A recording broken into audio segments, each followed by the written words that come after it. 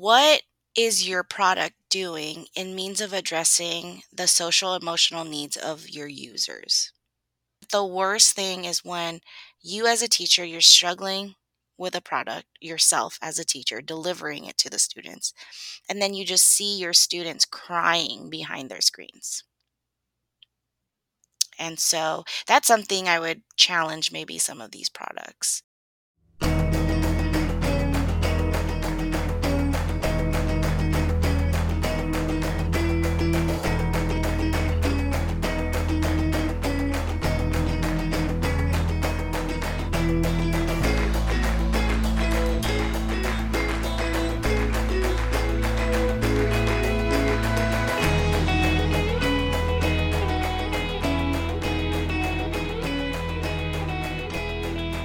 Welcome to the UX of EdTech podcast, an exploration of user experience in the EdTech space. I'm your host, Alicia Kwan, and I look forward to learning with you today.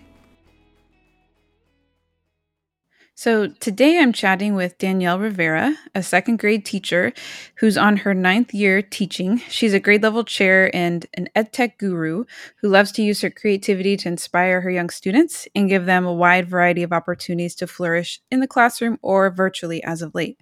She holds her master's in curriculum and instruction, and she's here to chat with me about the challenges she's facing using EdTech tools amidst the pandemic and this distance learning situation. So, hi, Danielle. Welcome to the show. Hello. Thanks for having me. Yeah, I'm so glad to talk to you. How was school this week? Oh, it's challenging. Loaded question. Loaded question, yes. Challenging, but you know what? We got through it. So that's the positive. When you say challenging, in what ways? I know that's a big Well, question, but like right. for you personally, or what makes it so challenging? So of course you're distance learning right now. Yeah, so it's multifaceted. So I'm just going to start spewing out a few things and then so I want to say communication is always, challenging. Um some parents are more in tune than others, and that's normal, right? In a normal classroom setting. So that can be a challenge. Another challenge is connectivity, like internet, and um, Mm. a challenge that's really more that I see more important that I want to prioritize is the social emotional of my students in regards to just kind of having to do things online and the frustrations of whether it's connectivity or even a platform. These platforms are new to them, and I'm not there to physically assist them. All of my assistance is, from over a phone call or, virtually seeing what's on their screen and kind of walking them through it. And so I think that's hard and challenging. And, every parent is. Um, has a different, I guess, range of expertise when it comes to technology. So that's another challenge. And then also just student support at home. So some of these kiddos are well, not completely home alone. They're home alone with like a high school sibling. And so that was a lot that I just share with you. That was my I was gonna challenges say for this just a week. few things. Just a few things. So, Yeah, so much to think about as a teacher, and I know that's just kind of scratching the surface. You could go a lot deeper with those things. There's just absolutely. so much to think about. So I'm curious. So you have already been kind of known on your campus for using technology in the classroom and using that with students. As background, can you explain the role of tech for you as a teacher?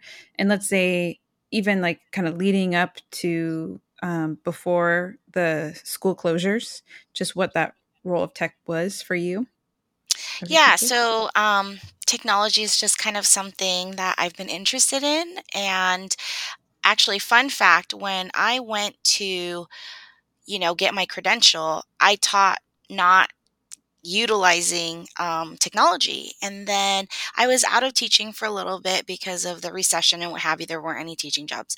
Anyways, with that said, I then came on to the job that I have now, this teaching position, and they were a 21st century learning school. They were a Google school. And so Mm. all of a sudden, I was thrown into this deep end of having to learn how to teach with technology. And so, I mean, back in that day, it was like using a smartboard and using what's called a what do they call it? They called it an Elmo or like a doc cam, I Right. guess is what it would Hmm. be.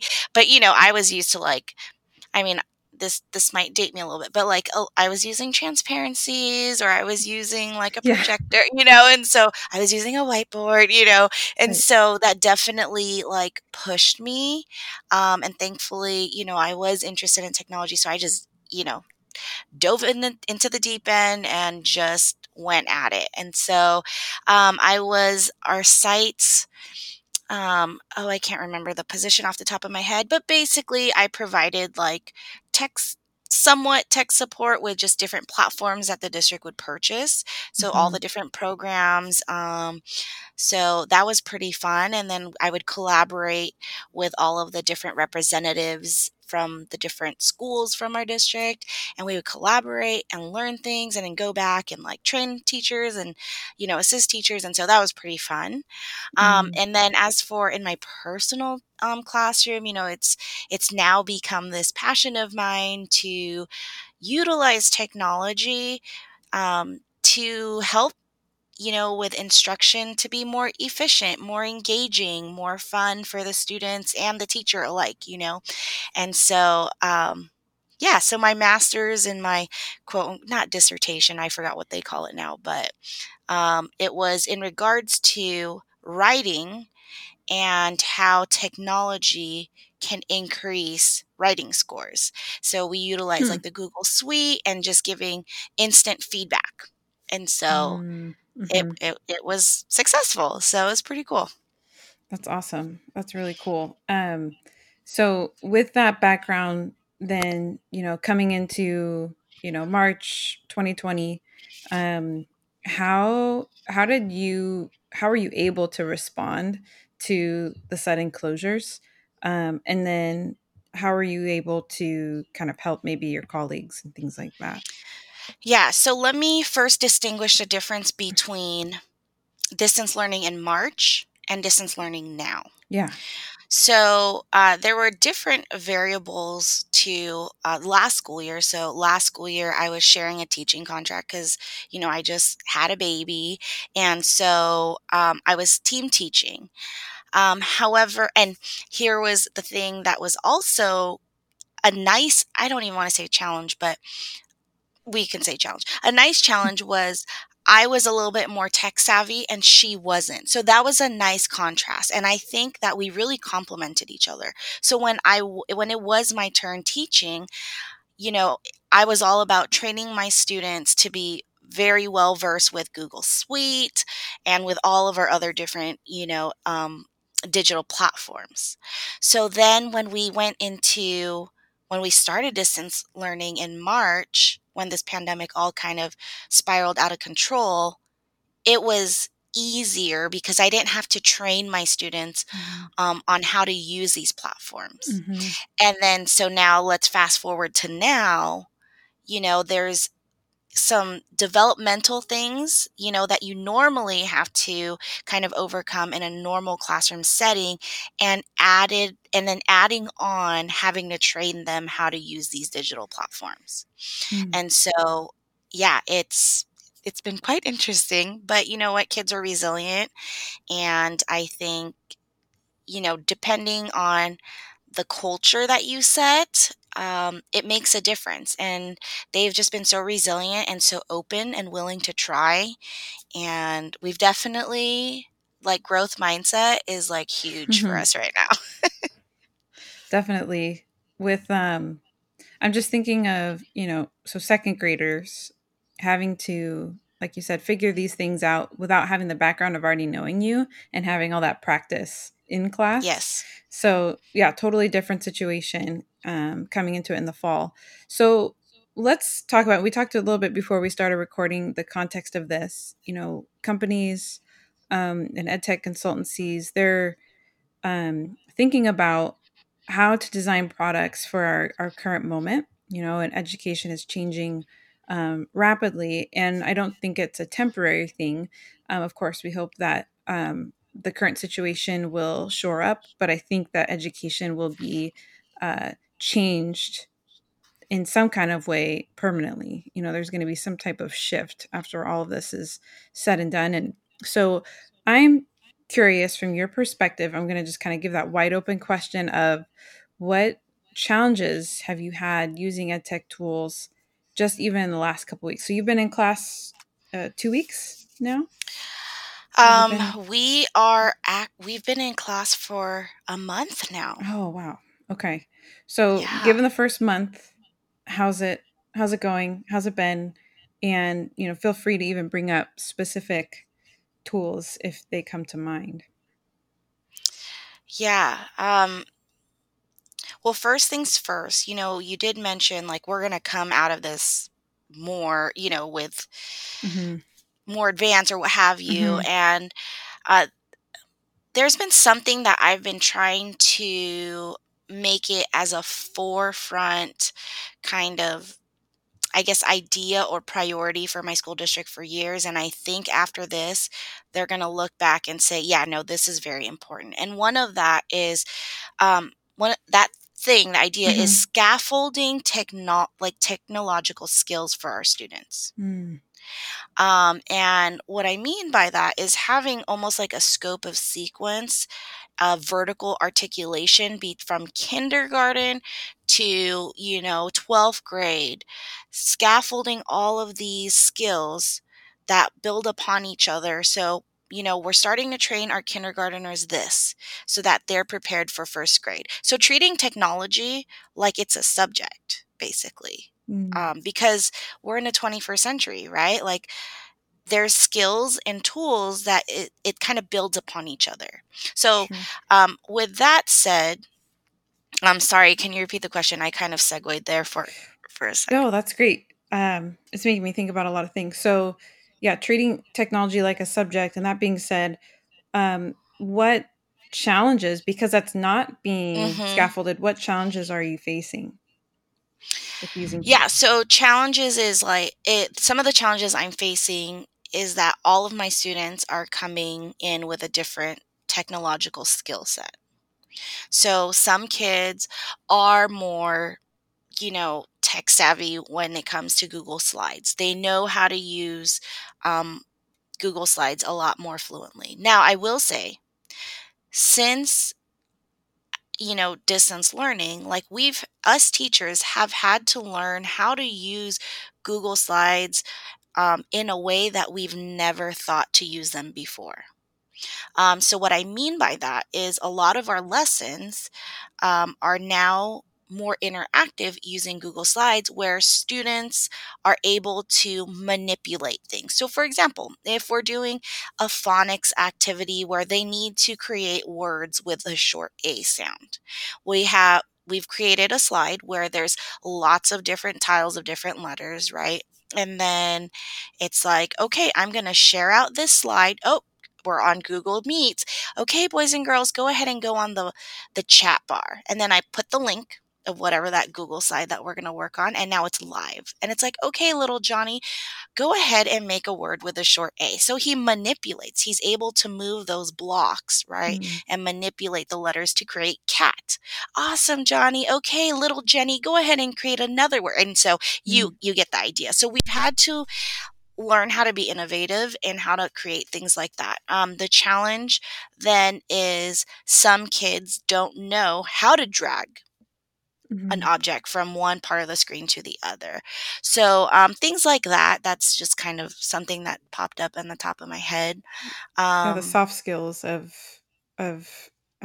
using the Google Suite, kind of like learning how to cut things and glue things, when you're younger, so that right. you can do it later. That sort of a thing. Mhm. Okay. Yeah, and and that I mean it also, every teacher is coming from a different place, a different starting point, and so you're kind of getting the same with your students. And so it's kind of funny because that same activity. It was like create short A and short I sounds. Well, when I created the letter blocks, I only had one. Oh, I said create 3 short A words and 3 short I words, and I only created 1 short I, like a card. And so, like, half my class is like freaking out. And then we came back on to the meet because it was the independent work. And we came back on the meet. And I was like, guys, I'm so sorry. So, if you can only imagine, I am now then going into Google Classroom because this particular thing was I assigned it to them and then they have to turn it in.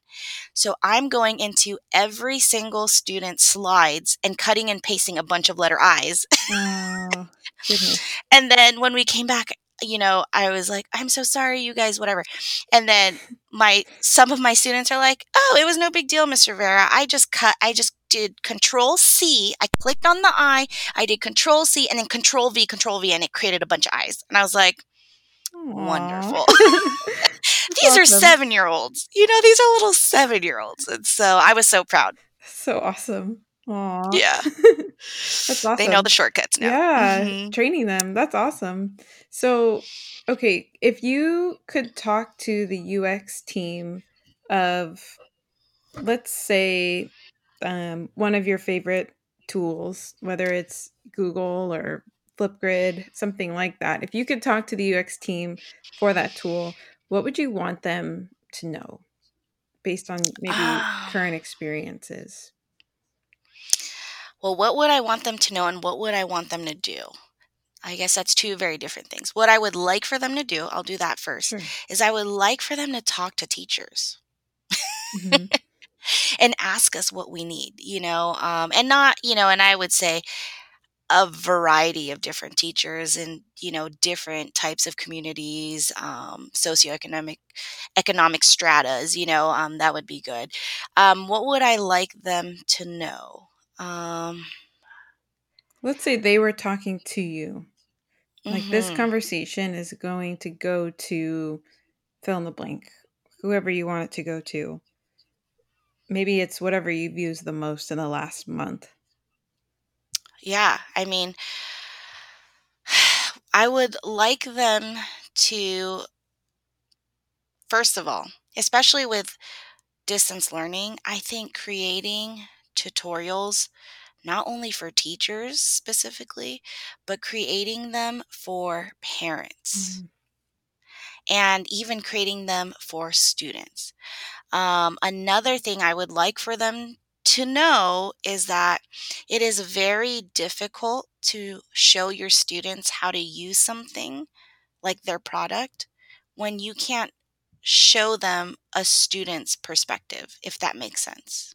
It does make sense. So here, right? So for example, I love the Google Suite. It's been amazing, a lifesaver to me. If I can, for Google Classroom in particular, if I could speak to Google, this is what I would tell them. Can you make me a demo student account? Or is that, something I can do? Because I'm trying to teach little some of them are still 6, 7-year olds how to, Hmm. um, you know, so there's another program we use where they do their spelling test, and then once they're done, they have to download a report onto their Chromebooks, right? And then I need to show them how to go into Google Classroom, go into classwork, click on the assignment, right? And then upload the assignment and then turn it in. And so that's very difficult when I either have to use another student's account to show them. But I really wish there was just a demo account where I can teach my students how to do that and demonstrate. And it's not just Google. There's a ton. I Yeah. want to say almost every single platform Yeah. we've used, there is just not a demo account. I will say ST Math does have a student. I mean, like a Mm. student demo account, which is nice. And there are a few of others. I shouldn't say every, but pretty much 85-90% of the platforms that are out there does not have a you know student demo account. Right. So You mentioned ST Math. mhm. I'd love to talk about that program. I hear so many awesome things about it.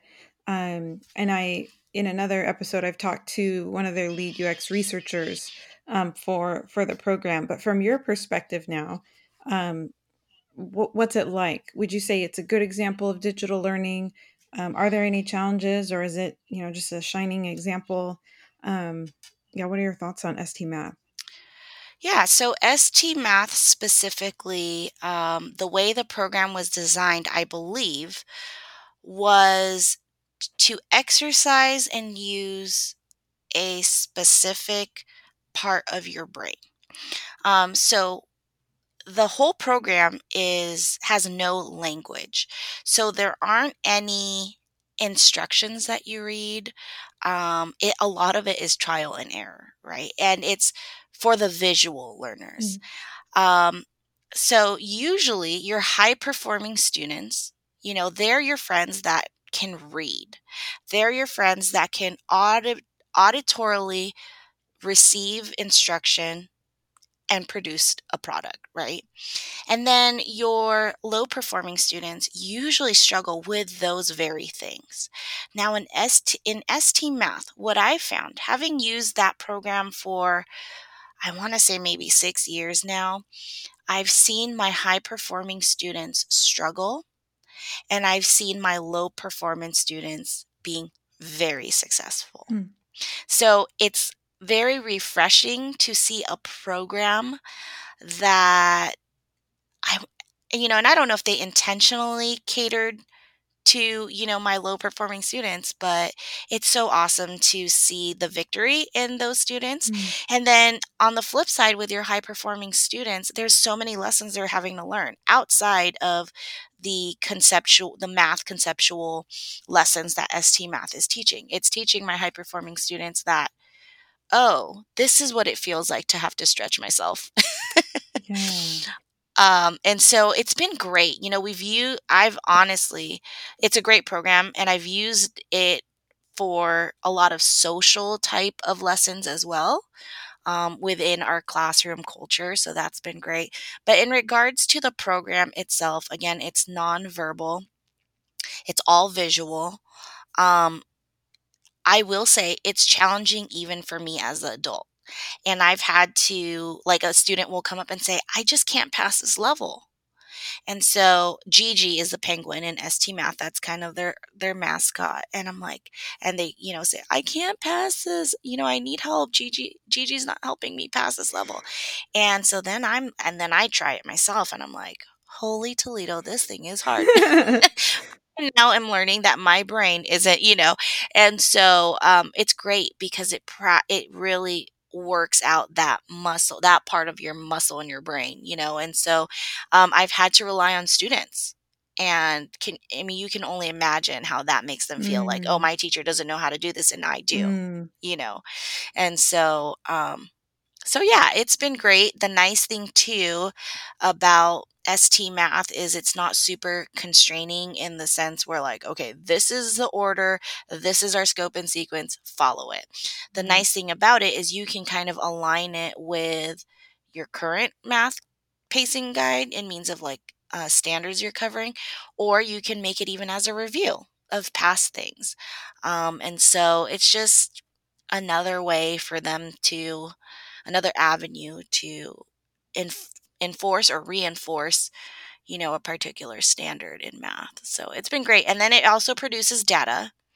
Now, I will say the data interface on ST Math can be a little bit tricky to read. You definitely have to spend some time learning, and I believe they have training videos. The program does have training Mm, videos, but it's not like easy on the eye where it's quick. And maybe that's part of it, mhm, it's like the teacher perspective of what that looks like. mhm. It's also fairly visual. I mean, it has numbers too, but um it's just different. Okay.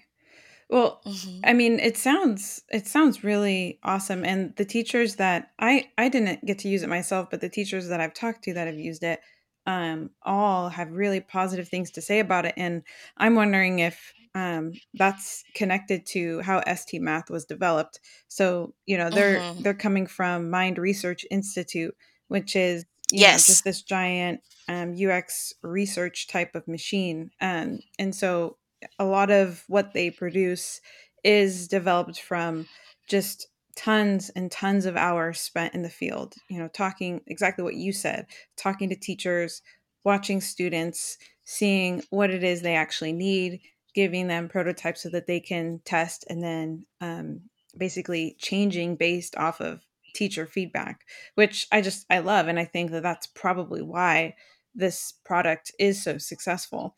And it probably should be a pretty good example for other products that are out there, is my thought. So Yeah. another thing I want to talk about is when it comes to communication. So now that you're, obviously you can't just look out into your classroom and walk around and communicate with your students. They're in their own homes. So how has that been when you're trying to utilize different tools, different apps, whatever it is that you're using? How has that been to communicate? Do you use like Google Meet as something that just kind of is the overarching that's going on in the background, and that's how you communicate?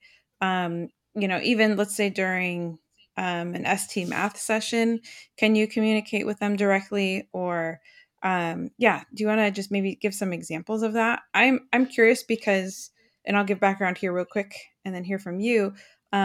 When I was finishing up the year in the spring, we Hmm. were utilizing different apps, and something that was really tough for me is that I wanted to, even one of the games we were playing, I wanted to give them, in-game feedback. And what was happening was, since that wasn't a feature, is I would, type to them through Google Classroom, and we kind of had an ongoing thread there, and then hoping that they were savvy with switching back and forth between tabs, to kind of see what we're talking about, and then going back to the app itself that didn't have like a texting or audio feature or anything to it. It was assumed that you're all in the same room together. And so that was difficult. I know some people use Remind, and they're having their ongoing conversation through the Remind app, and then they're doing their things elsewhere. Um, how's it been? I'm hoping that more apps and places will add more communication features given our situation now. Yeah. That, I mean, that obviously sounds really ideal.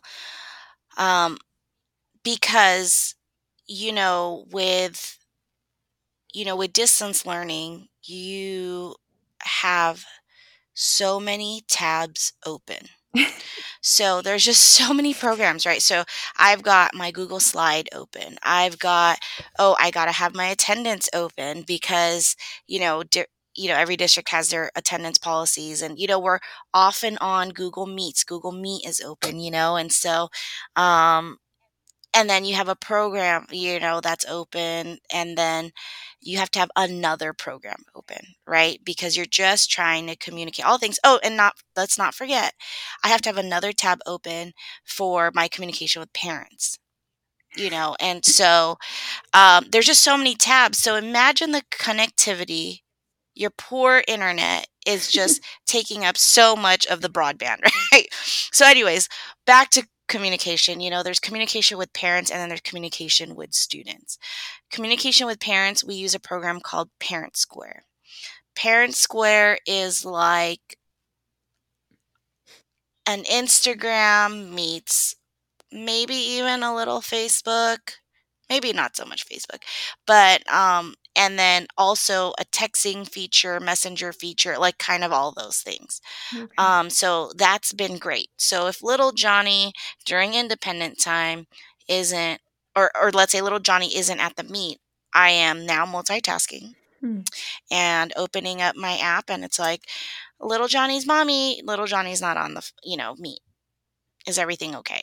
And so there's that aspect, and then now the student communication aspect. So thankfully, our district has purchased something called Go Guardian.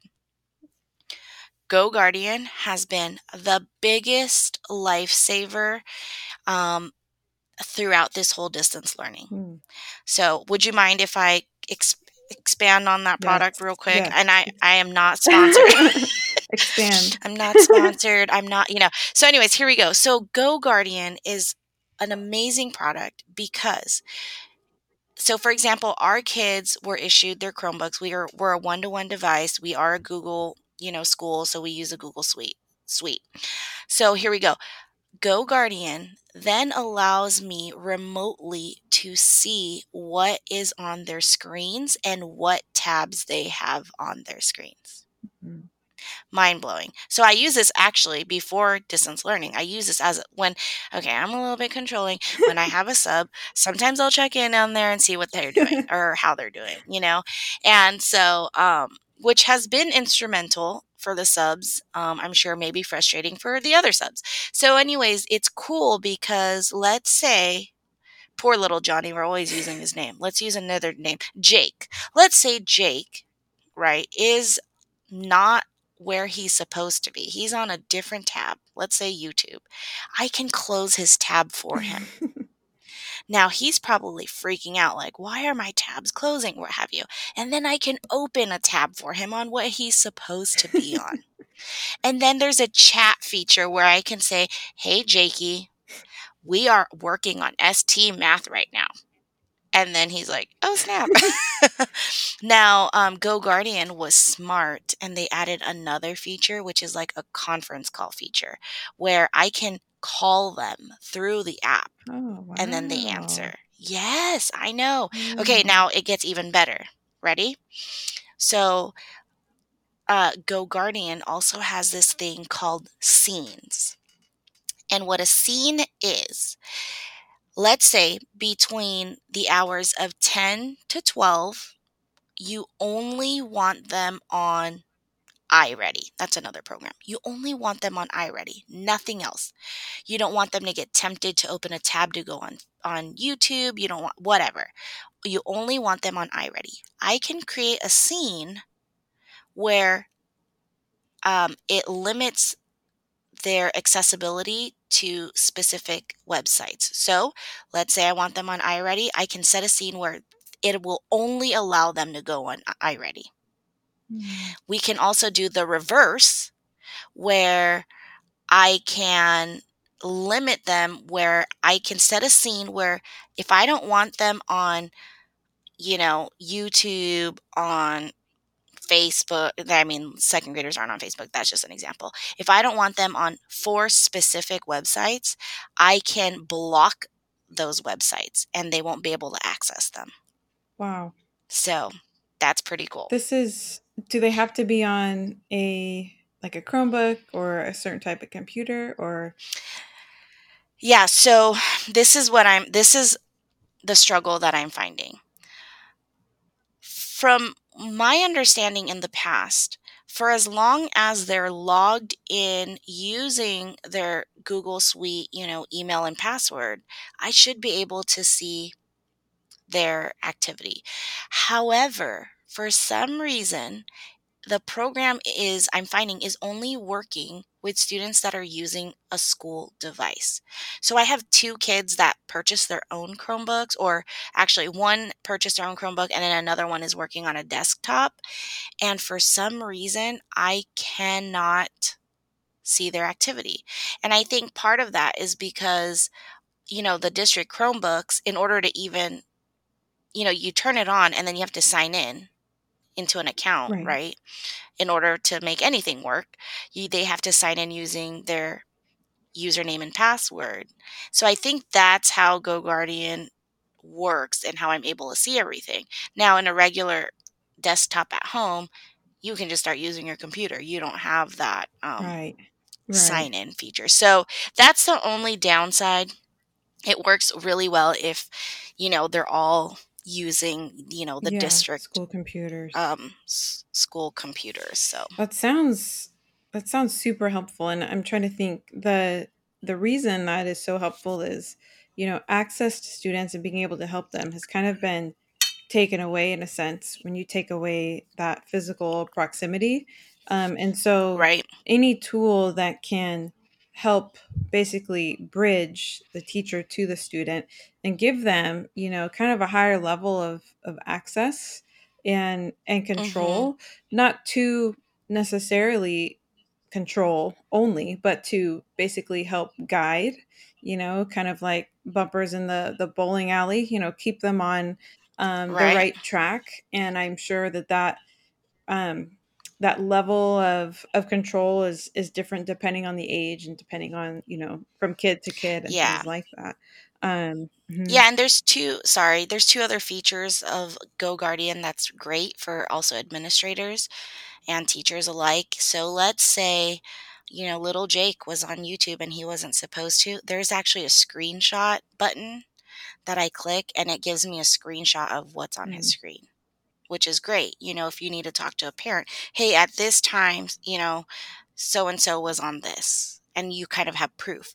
Another thing too is that kids are tech savvy, so they're learning how to erase their history and so forth. Go Guardian records their history, mm, which interesting. is great. Whether they delete it or not, you have it. So that's kind of a nice Yeah. feature. And yeah, Go Guardian has been helpful. Let's say I'm monitoring my students, um, and I can see that a student is struggling. I can easily just conference call them and say, "Hey, I'm noticing you're struggling with this problem." And so that's the physical um, aspect of teaching that we're missing. That one-on-one, like you're seeing what they're Hmm. struggling with, and so that's been really nice to have. Mm. Wow, it sounds like a game changer. Being able to have It that honestly so that is. you can So the last interact. 2 days, Hmm. right, the last 2 days, it's been kind of spotty, and like all of us are freaking out. Oh. Like, we can't see what they're doing, Oh, wow. It's so, Wow, that's so yeah. interesting. That's I think, like you said, it's a really good example and it's helpful. It gives kind of indicators for what features would be helpful for other products as well. When it comes to all the different apps you use, how do you manage kind of making it so it's not too wide of a variety or overwhelming as far as this whole menu of different apps and different logins Mhm. that a student has to use, and if you were able to kind of integrate or pull them together, and ideally, in an ideal world, how would you do that? In what kind of ways? Mhm. Yes. Yeah, so the nice thing is we do have a program that's a single sign-on, which is called Clever, Okay. and Clever is basically a menu of all the different programs that we use. Um, and it's wonderful because it's like, because you're right. It's hard to um, organize all the different programs you're using, and then let alone imagine past logins and passwords. And so there was a time where we were teaching with technology without Clever, and it was hard. They had to have a binder with a piece of paper that Mhm. says the program's name, the Mhm. login, and the password, and they had to write it down. And then in addition, sometimes the teacher's class code or what Mm. have you. So Clever is like, I guess, the Netflix of all Right. the different programs. So that's been nice to Super have. helpful. hmm And then another thing is I created a Google site for my grade level. And so that's kind of also been a great hub for parents. Um, Mm. my team and I have kind of split the different tasks of, like, we said pick a platform that you're going to be a champion at, and then create a parent tutorial for it. So we have like a menu of different tutorials for different platforms for parents. Nice.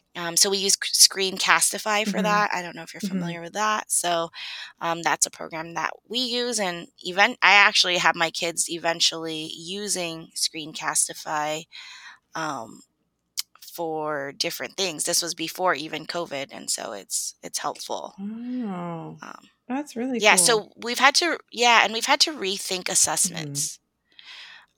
So you have all sorts of different assessments. We have this program called iReady, and it takes a diagnostic assessment. And one of the hiccups that we experience, sorry, I'm like segueing here. Mhm. One of the hiccups that we experience with iReady. So, you still have to monitor them, right? You still have to proctor their testing, right? So we had them have their Google Meet up, and then have their iReady tab of their assessment that they're taking. Now, if you can only imagine, in a classroom setting, yeah, it's distracting when the teacher is helping students while you're taking a test. That alone is distracting. But then when you have them on headphones, they hear you helping everyone in surround sound.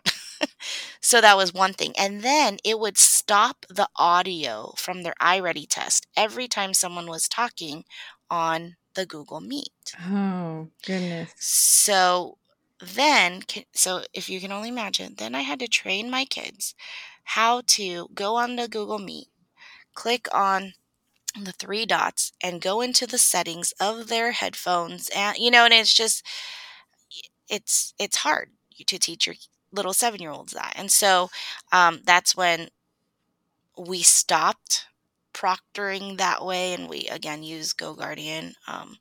So sorry, No, that totally was a no, but rabbit hole that I it's a went good into. example of the fine Yeah. details that you have to manage. It's a really good Yeah, example.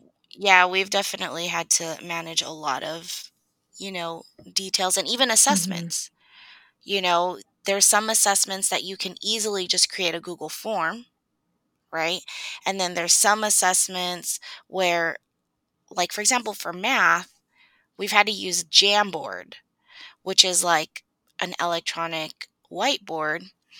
Um, And so we'll screenshot the problem from a test or even a worksheet. And then, especially this is specifically with math because you have to see you have to see them showing their work, right? Because sometimes you can still give them partial credit or what have you. And it's also just the way math is, you have to see the process, right? And so that's been difficult because they're now drawing with a mouse. Right. And I'm sure you can imagine how that difficult that is. As it is, children's Right. handwriting is Right. atrocious, right? And so then to add digital handwriting, I guess you can call it. So there's definitely a lot of different rabbit holes of challenges. Wow. So Well, I mean, one of the goals that a UX designer is looking at is trying to make their product more simple to use. And so absolutely. I'm imagining, as you're listing off the different apps that you use, um, that second graders are mastering or having to master, and then the parents have to master as well, which is a whole nother, conversation, of course. Um, I'm wondering, have you noticed if certain apps have a design or a basically like a design system, a certain look and feel to them that is similar to the next app? If is that helpful? I would imagine that whichever one is used the most. So, for example, I would assume maybe it's the Google Suite, is used the most Hmm. by someone, that if other apps had similar user user features to how they use the Google Suite, that would be helpful versus trying to be completely novel and unique and special, times 12. Um, no, that's not always the case, but I'm Hmm. curious if you agree with that or what your thoughts are with that. If that would help with the scaffolding, I guess is what I'm saying. I see what you're saying. Yeah, I mean, there's obviously some things that translate from one to another. So, things that you would use on Word, you could use skills that you would use on Word, you could use on Mhm. Docs, Google Docs. And so in that case, yes, but now if we're talking about one program to the next, I think that might be a Mhm. challenge. I don't know how I could see them really, um, emulating one Mhm. another. So I think because every product is so different. So it Um, takes some imagining, yeah, some definitely. definitely some innovation Because I'm there. Mhm. thinking, yeah, I'm thinking there's definitely, it's one app is definitely set apart from the next app, and so I feel like they each have their own unique abilities, Yeah, and striking the so, balance um, probably, right? Of being yeah, unique and accomplishing whatever feature it is that the product is meant to accomplish, while also being something that, a student or a parent or a teacher, who's overwhelmed or, okay, this is number 10 of, the types of apps that they're using and they're able to just intuitively use it, or right, if there is a challenge involved, it's it was meant to be a challenge. It's not, hidden challenges just by design. So yeah, just I was just curious of your thoughts, something to think about, because I know that one of the challenges right now is just everyone's hopping on to so many different tools, mhm, and how do you make your how do you make your product one that can be picked up easily, and then yeah. the challenges come in when they're supposed to come in, cognitively or for the purpose of learning and growing. Um, mhm. Yeah, I will say the products that are my favorites, tend to be the ones that are pretty, user friendly. Um, that's one, and then the other products that I love are products that doesn't need a rep to come to train people. Okay. Does that Yeah. make sense? So, I love tutorials, um, because it allows me to access the training at my own Mhm. time. And let's be honest, right? When you have a rep come and they train you and it's this laborious thing, right? Um, a lot of times you forget, right? And then when you're in a bind, you're like, wait, what did Susie, the presenter, say again? Right. It's like, ah, and it's so nice to have those things at your fingertips. Right. So the products that I love are those products where I can find the answer when I need to. That So, makes sense. I agree. I mhm. I need those tutorials on demand for sure. On demand, yep. So one of the things, just kind of wrapping up, one of the things that I'm kind of pulling away from our conversation is going back to the very beginning when you said scaffolding, the use of tech tools, starting kindergarten all the way through 12th grade, teaching that almost as a subject. I would I would think that even if that's not formally done, and maybe it will be, but even if it's not formally done, it kind of naturally or informally is done in a sense, right? Given our day and age, where every teacher now at every grade level is having to teach some type of tech tool skills, so that would inform designers and those who are developing these products. How can they design with scaffolding in mind, where you've got especially those where they have a broader audience and wider grade level? So you're designing for how is a kindergartner or a second grader going to pick this up, and then at the same time, though, can this be flex and used for the sixth grader that it's also intended for? I know not all products are like that and they have a narrow audience, but a lot of them are meant to be used by anybody, K through 12. And Mhm. I'm wondering if um, that type of scaffolding mindset is understood. So, to kind of Yeah. maybe wrap up on that note, how would you describe scaffolding when it comes to technology? How would you, uh, obviously, you'd want to plan it more, but off the top of your head, how would you approach that? Yeah. So, I think we're of the same generation. When we went to school, and yeah, when we went to school, we had computer class. I mean, we had the Oregon Trail and all that, right? Oregon But we had Trail, typing, yes. Oregon Trail, right? Bringing it Yes. way back. Oregon Trail, and even, oh gosh, now I'm really getting some flashbacks with like floppy disks and Mm. all that. And anyways, but I'm really dating myself here. No, Um, I remember the and lesson of how to typing. use a floppy disk. I remember that Now there was a too. floppy disk, and then do you remember the one that's softer and bigger? I think that's just you. Was that the floppy disk?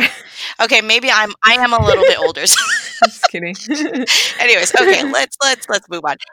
Moving forward. And we used to have a typing class, Yes, I had that too. and right? So here's the thing.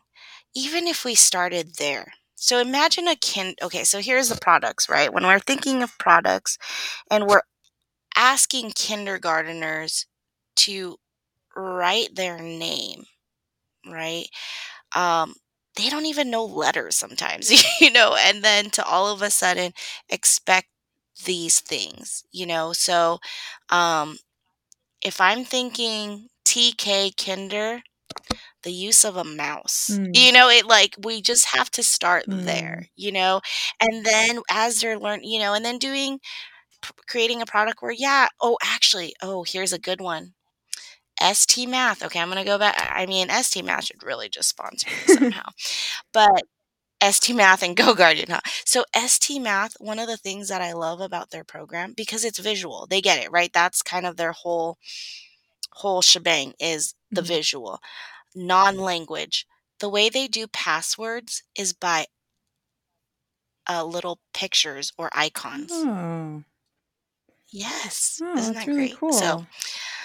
yeah, it is cool, right? So that's kind of something to think about for some of these product designers, like when you're asking, oh, like Epic. Okay, I'm not trying to, this is going to sound wrong. Let me not name just Okay. products. When they're asking for students to log in or to sign up to a class using a class code, and Mm, kindergarteners, maybe, letters are mhm. hard. What if they use pictures instead? Mm, I like that. Like Mrs. Rivera's class code is tree, flower, rainbow, unicorn, right? Like, Well, that and you can so, apply that question to all sorts of things, like, what if you use symbols or pictures, right. that's really So, good. and then so moving forward to 1st grade, like typing. Well, I mean, I want to start with typing, because, a lot of times, so with my dissertation, whatever you want to call it, um, my particular study research was on writing, specifically writing, right? And I'm expecting them to know how to type, right? I'm asking them to produce this writing product. But yet, in order for them to produce that, they're going to have to know where the letters are because it's not like in ABC order, right? So there's that Mm, obstacle. The second obstacle is like, oh, how do I go from a lowercase letter to an uppercase letter? Now you're having to, teach them the function of shift and then the letter, right? So things like that, um, because that will then, because now here, part of my study as well was the disconnect then is by the time I get their product, is that a true depiction of what they know? mm, mhm, Right? Because they've had to have gone through all these hoops, mm, right, to mhm. get through. And is the end product really a reflection of what they truly know? Right. Or is it a reflection of how So, savvy they are with learning, how to use that tool? yeah. Guess And that's a so good just point. things like that. I think it just starts very basic in Mhm, that way. I feel like just how PE is a state requirement, national requirement.